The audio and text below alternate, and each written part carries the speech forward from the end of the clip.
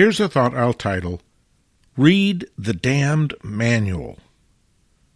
I have this little thing I've been trying to do now for 2 or 3 years photographing. It doesn't make any difference what it is.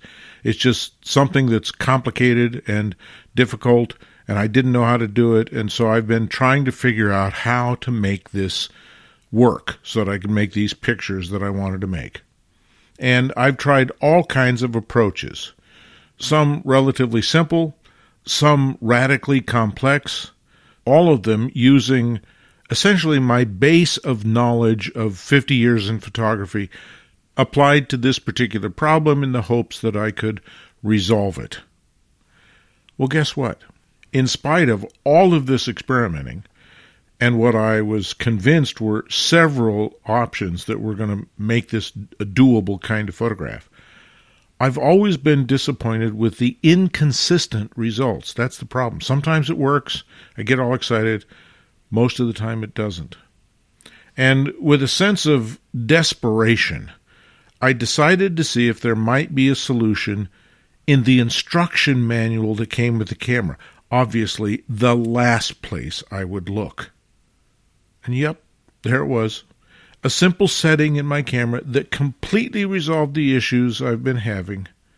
It's simple, and I've been testing it now for a couple of months, and it works every time. So obviously it's a problem that not just I'm having, but lots of photographers are having, enough that it got brought to the attention of the manufacturers, and they built that solution into the camera with these sophisticated computers that have lenses on them.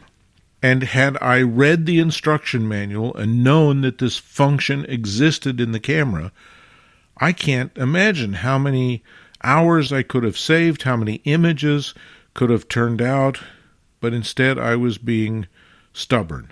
I was being resistant to the idea that I needed to sit down and study this couple of 100-page manual. And if I had done that, I would have seen that solution. And even if I didn't need the solution, then at least I would have known that it existed. So when I found myself wanting to solve that problem, I might have said, oh, at least I know where the solution is and I can find it. You know, that old business about knowing how to solve a problem is only slightly better than knowing where to find the solution that you need.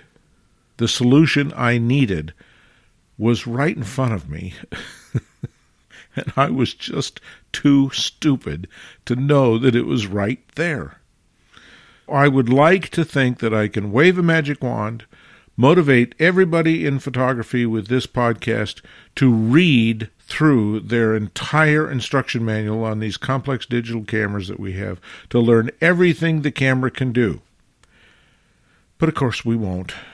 We'll just assume that we can figure it out ourselves and continue to waste time. But at least in the process, maybe we're learning little things that we can store away, share with our peers, and use to make easier photographs whose results are even better than we might have imagined. Copyright 2024, Lenswork Publishing.